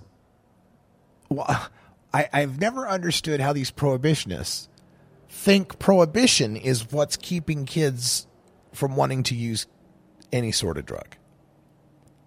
And that legalization somehow tells kids it's okay. They often like to say, well, obviously, because, half the people drink alcohol and it's legal, but only 13% of the people smoke marijuana because it's illegal. But see how it's gone up since it's become more legal. More people are going to use it. How popular a drug is doesn't really have a whole lot to do with whether it's legal or illegal or scheduled or unscheduled. It has a whole lot to do with what is the effect of that drug. See, so many of these people won't accept that there is a supply and demand and that there's a lot of drugs on the menu, and some items are cheeseburgers and lots of people eat them and love them, and other things are, kimchi. They're perfectly decent foods, but not as likely to be ordered. The same applies with drugs. You got cannabis, LSD, PCP, and mushrooms and ecstasy, all in Schedule 1. But they're not all the same popularity. There are 33 million cannabis consumers. There's less than 1 million people that are munching on acid. 500,000 maybe in this country. Ecstasy, you might have 1 million or so, party club kids and stuff. PCP, tens of thousands, I hope. I hope there's not a whole lot. There's all sorts of factors that have to do with how popular a drug is, and legality is one of the lesser factors. Now, as cannabis becomes legal, the people who do use cannabis use more of it. We've seen the ratio of daily to monthly pot smokers go from 1 in 9 to 1 in 3 as it's become more legal. And I know that from my own experience. I've always been a fairly regular cannabis consumer, but back in the day, there were times when I would run dry back in Idaho. Here in Oregon, and with the work I do, it's rare there's a dry day. Very rare. And I've got plenty of supply, so I smoke more than I've ever have. And that, by the definition of the Patty Hamiltons of the world, is in and of itself abuse and problematic and addictive. And for me, it's only made my life better and better. So, Patty Hamilton, strongly against the legalization of marijuana in Maine, because the world will fall apart if we take the market that already exists and the people that are already smoking and legitimize it and tax it and regulate it. How many states do you think? It's just interesting to me because, we've done it in 4 states now. Sky hasn't fallen in any of them. They all seem to be doing just fine, and all sorts of towns and counties and the state itself are making all sorts of money. How many states do you think before they can't make that argument anymore? Before the sky is going to fall arguments can't be made. I mean, I'd have thought the gateway theory argument couldn't be made anymore, but some people still make it. There are people still making that. There's more carcinogens in marijuana than there are in tobacco. These old reefer madness pieces, they die slow, painful deaths. I don't know how long it's going to take us to get rid of this one, how many states it's going to take. But I can tell you, California passing and life going on with legal pot in California, legal pot on the entire West Coast. I think that's going to change things pretty quickly. I don't know what the arguments are going to be after we get this much legality going on in the United States. How are they, it's going to increasingly become obvious to people that the only real reason people are rejecting marijuana legalization is canna-bigotry, is just a bigotry, a cultural bigotry against the people who use it or what they think cannabis represents, hippies or anti-Vietnam or whatever, left-wing politics, whatever it might be. I'd like to think that we can kill that. I'd like to think that after California passes by 2020, it'll be impossible to make the sky is going to fall argument. All right, we're going to take a break. When we come back, we'll talk about California legalization. 5 things you ought to know.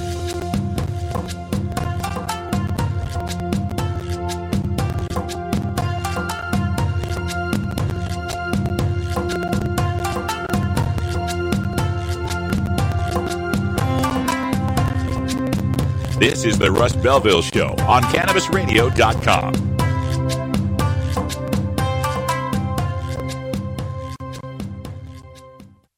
Earn your PhD in THC monetization with CannabisRadio.com. Don't be late. Cash? Sorry.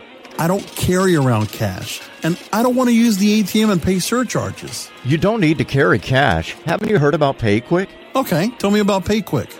It's the safe and easy way to pay. It works just like your debit card to securely pay for your purchase, and it gives you rewards points every time you use it. Nice. PayQuick, the safe and easy way to pay. PayQuick.com. Ignite the conversation on some trending topics along the Cannabis Radio social media network. Join our crew of thousands on our Cannabis Radio page on Facebook or at Canna Radio, CANNA Radio on Twitter. Plus, look for our Facebook and Google Plus pages for all of our original programs and connect with Dr. Dina, Kyle Cushman, Dr. Mitch Earlywine, Nurse Heather, Doc Rob, the hosts of Ganjapreneur, and more. Connect with the growing Cannabis Radio social crusade at Canna Radio on Twitter or search for Cannabis Radio on Facebook, Google Plus, and Instagram and grow with us. You're tuned into the Russ Belville Show, the voice of the marijuana nation, only on CannabisRadio.com. When you are starting up a medical cannabis business, you want a fired-up lawyer who understands the needs of cannabis consumers.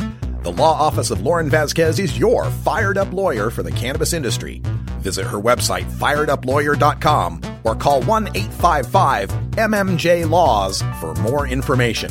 That's 855-665-5297 for Lauren Vasquez, your fired-up lawyer, or email fireduplawyer@gmail.com.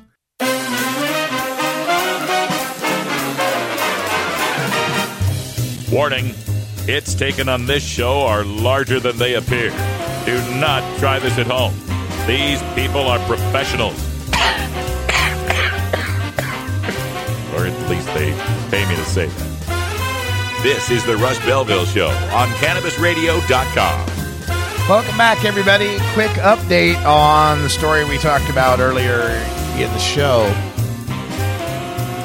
One of our headlines in Cannabis Radio News is how the Department of Justice Deputy Attorney General had announced that the federal government will no longer be utilizing the services of the private prison industry. 13 facilities around the United States housing over 22,000 federal prisoners being run by 3 private prison companies, the Corrections Corporations of America, the Geo Group, and the other guys whose name I forget. Anyway, upon the news of this happening today, on the New York Stock Exchange, Corrections Corporation of America's shares have plummeted from $27.22 a share to $21.40. They're down 21.38%. Ha ha ha! That's the kind of news I like to hear. Private prison corporations losing money makes me happy. So, let's talk about California legalization, shall we? Proposition 64. I continue to get notes and comments from people. I got one on my Skype from a fella named Cody. And it's these people that, there's this, what do I call it? I'm not exactly sure, but these people that want to be rebels. They have in their mind some wild, view of the world where everyone's out to get him. It's all conspiracies. The fix is in, and they're the noble rebels trying to take it all down. And so we get this with Prop 64, right? With the California legalization, because you get this group of people that is like, oh, well, it's backed by a billionaire, therefore it must be bad. Oh, it's 62 pages long, therefore there must be stuff hidden in there to trick us all. It's merely signing over the cannabis plant to the corporate entities of the world, which, by the way, any legalization is signing cannabis over to corporate entities, because any legalization is what creates a legal cannabis market, and any legal market is going to have corporate entities in it. Corporations are some of the entities that do business producing and selling products in America, and cannabis, once it's legalized, is a product. I don't get this. Now I think we can do better as far as building our industries, being more inclusive, more female leaders, more minority leaders, to have better business ethics, etc. But to think that cannabis is somehow completely immune from the laws and the rules and the traditions governing capitalism in this country just seems to me a little too woo-woo, a little too crystals for me, Any legalization means there will be corporate entities involved, because now it's legal, now it's a business, and corporations do business. So I get tired of that. Oh my God, it's signing it all over to the corporations. Good. That means it's legal. That means we're not going to get busted for it any. And to remember, the reverse of it is the only way we can keep the corporations out of marijuana is to continue to keep it illegal. That's the only way the corporations stay out of the marijuana business, is if it stays illegal. Then the only people that can be in the business are independent businessmen breaking the law, and the cartels and the conspiracies that form from that. So yes, legalizing is going to involve corporate entities. So I get this message from Cody, and it's set up. It's very concern trolly. You know what concern trolling is? Someone who's obviously against you, but they're trying to frame things in such a way to try to sway you. So he gives me 4 questions. This came to me on Saturday. So question 1, they will dedicate this to John McLaughlin, who passed away recently, from the McLaughlin Group. Issue number 1. Does the Prop 64 allow the legislature to amend with both majority and 2/3 votes any or all of this initiative, as long as it meets the requirements of furthering the purpose, which is to control, regulate, and tax?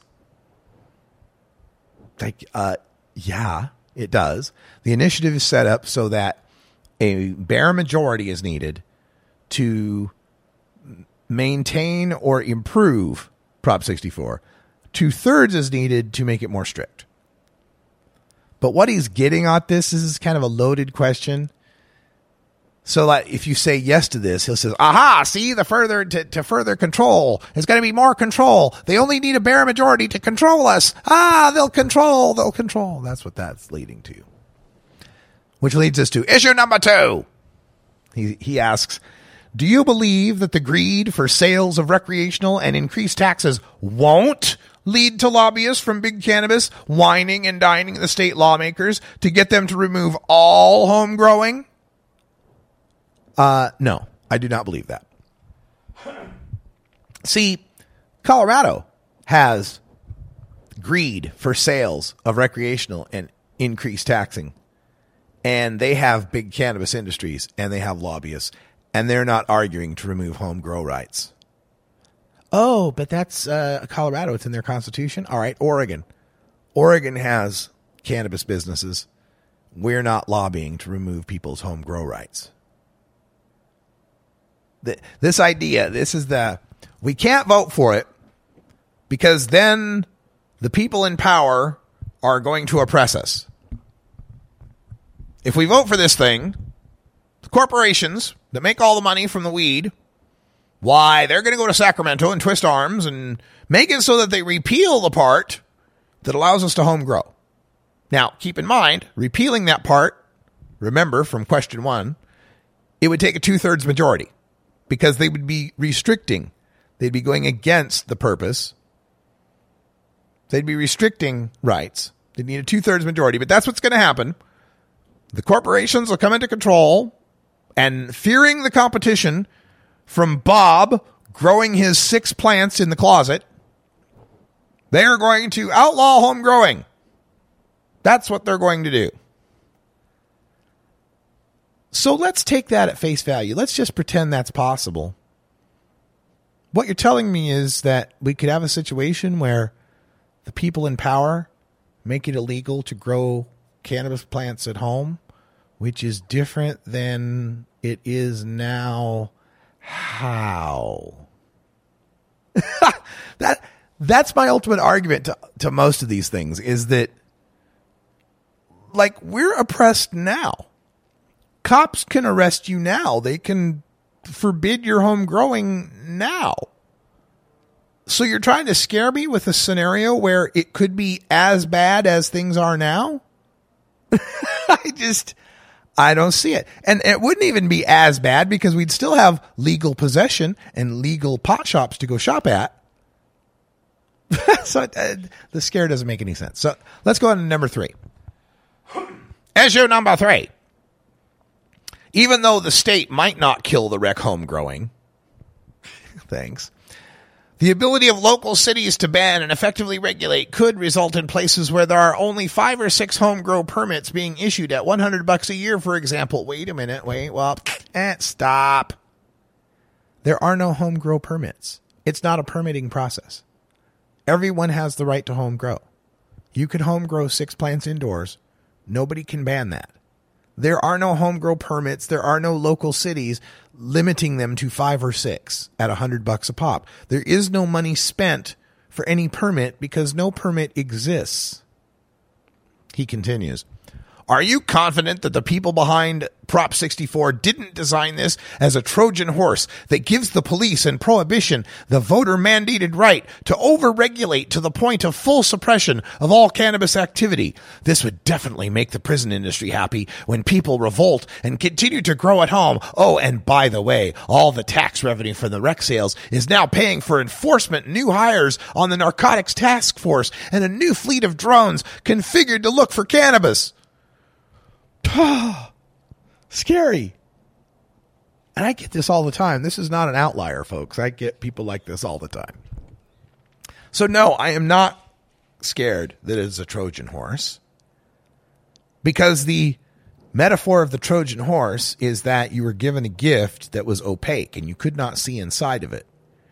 And when you took inside the unknown Trojans would jump out and attack you.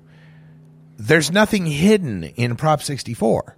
You can read the damn thing. It's online. There's no Trojan horses in there. There's no secrets in there. This idea that it's going to get legalized. I love this. This is the other scare I love. Because we got this in Oregon. We got some people that got upset because in our Measure 91, we specified that a certain percentage of the pot tax revenue would go to law enforcement. Oh, people wailed about that one. Because law enforcement's the enemy, you see. And then we're giving any money to law enforcement. Well, now the argument went, well, now they'll have incentive because they'll get this money, this marijuana tax money, and then they'll have the incentive to go after all the home growers, and there'll actually be more arrests. There'll be more arrests than there were before. But in all the states that have legalized, there have been fewer arrests for home growing. Well, the stats show it. And it also, that is because when something's legal to home grow, or legal to even possess, you have so much less probable cause for the police officers to start the interaction in the first place that leads to them getting to those plants. So yeah, we're going to legalize marijuana. They're going to hire more narcotics cops and bust more people, even though that's never happened anywhere else. And the new fleet of drones configured to look for cannabis. Yeah, if it's illegal grows out in the national forests, I'm all for that. Just legalizing marijuana is not going to make all that stuff go away. There's still going to be laws to enforce. And finally, let's wrap it up. Issue number 4. Where in Prop 64 does it say that cities can only regulate recreational home growing and not medical growing? Where does it say that patients can still grow outdoors? Oh, wait, you haven't even considered these issues. Have you read Prop 64? Kid, not only did I read it, I notated all 62 pages of it, and I posted it online at rad-r.us/all caps CA-AUMA2. Got all my notes on it. Read the whole thing. No, it doesn't say that cities cannot not regulate medical growing. That's in the Medical Marijuana Act, the MMRSA, the revised statutes. Where does it say patients can still grow outdoors? It doesn't. It says anybody can grow indoors. Even patients who've been banned the ability to grow indoors by certain cities and counties under the medical marijuana law. It improves that for patients. Man, if I didn't smoke so much weed, these people would drive me crazy. This is the Russ Belville Show on CannabisRadio.com.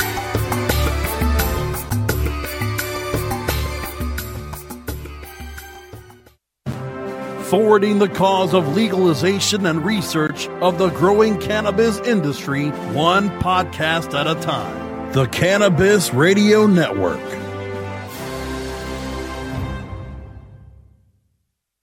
Great websites today need expert web design and development and need to be e-commerce ready and mobile friendly. But building a marketable and profitable website can be an uphill climb. Ready to make your new website or replace your existing website? Think Orange as the new way to get in the black. Orange Hill Development works with Fortune 500 companies and offer the same top quality development service at a fraction of what other providers charge. Brands like Absolute, Carlsberg, and Nestea trust Orange Hill Development. Find out why you should trust your website with Orange Hill. Contact Orange Hill for a consultation today at orangehilldevelopment.com. Hey, this is Willie Nelson for Normal. And I smoke pot and I like it a lot. I learned a long time ago that marijuana is a lot safer than alcohol. There's nothing wrong with the responsible use of marijuana by adults. It's time we stopped arresting and started respecting those who smoke marijuana responsibly. To learn what you can do to help, contact NORML at NORML.org or call toll-free 888-67-NORMAL. You're not high. You're listening to the Russ Belville Show on CannabisRadio.com. I am a round peg in a square hole. Okay. Maybe you're high, too. Coming soon to a city near you, Cannabis Finance Boot Camp. Get all your cannabis accounting, legal, and compliance questions answered by their knowledgeable panel of industry experts who want to help your cannabis boom. Whether you're a grower, dispensary operator, or a newcomer to the field, your cannabis needs Cannabis Finance Boot Camp. For information on upcoming events, visit CannabisFinanceBootCamp.com.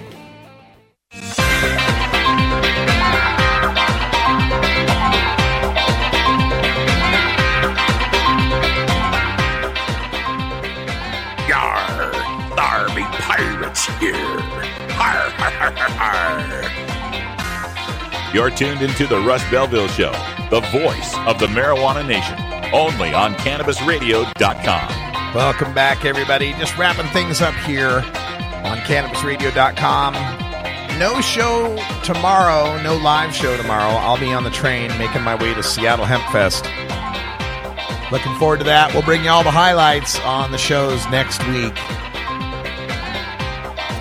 In Olympics news, American swimmer Ryan Lochte is in a bunch of trouble. He and the other swimmers that claim they got held up at gunpoint, apparently their story is full of holes. And the Brazilian government is none too happy about it. Some of the speculation is they got involved into partying a little too hardy. Maybe had disagreements with perhaps a drug dealer, perhaps a purveyor of sex work, so to speak. Oh, what a damn shame for the for the Olympic swimmer there. But what's troublesome about the coverage of this is how some of the media are referring to these guys as kids. All these kids that made these silly mistakes. These kids that they don't have the right attitude, right? Because, wait a minute, aren't these guys 20-something? Right? So these are grown men. Meanwhile, there was all sorts of condemnation of Gabby Douglas for her, not putting her hand on the heart, or of all these different teenage, actual minors, criticizing them, these females and minorities. But the white guy who lies about lies about getting robbed, he's just a kid. Oh, boys will be boys. That's what they do. That's just... the more you pay attention to this kind of stuff, the more it becomes obvious to you, and that you can't help but remark on it. Well, that's all the time we got for today and this week. Thanks for joining us for show number 824. I can't believe it, 824. Got a pretty full schedule coming up here for Seattle Hemp Fest. Plenty of interviews and reports and videos that we'll bring back to you from the Mecca of cannabis activism. Got all sorts of great guests coming up on shows next week. Dr. Mitch on Monday. John Getman joins us on Tuesday to talk about rescheduling. Derek Davis from California Cannabis CPA as well. Hemp Day on Wednesday. Cops saying legal age drugs on Thursday.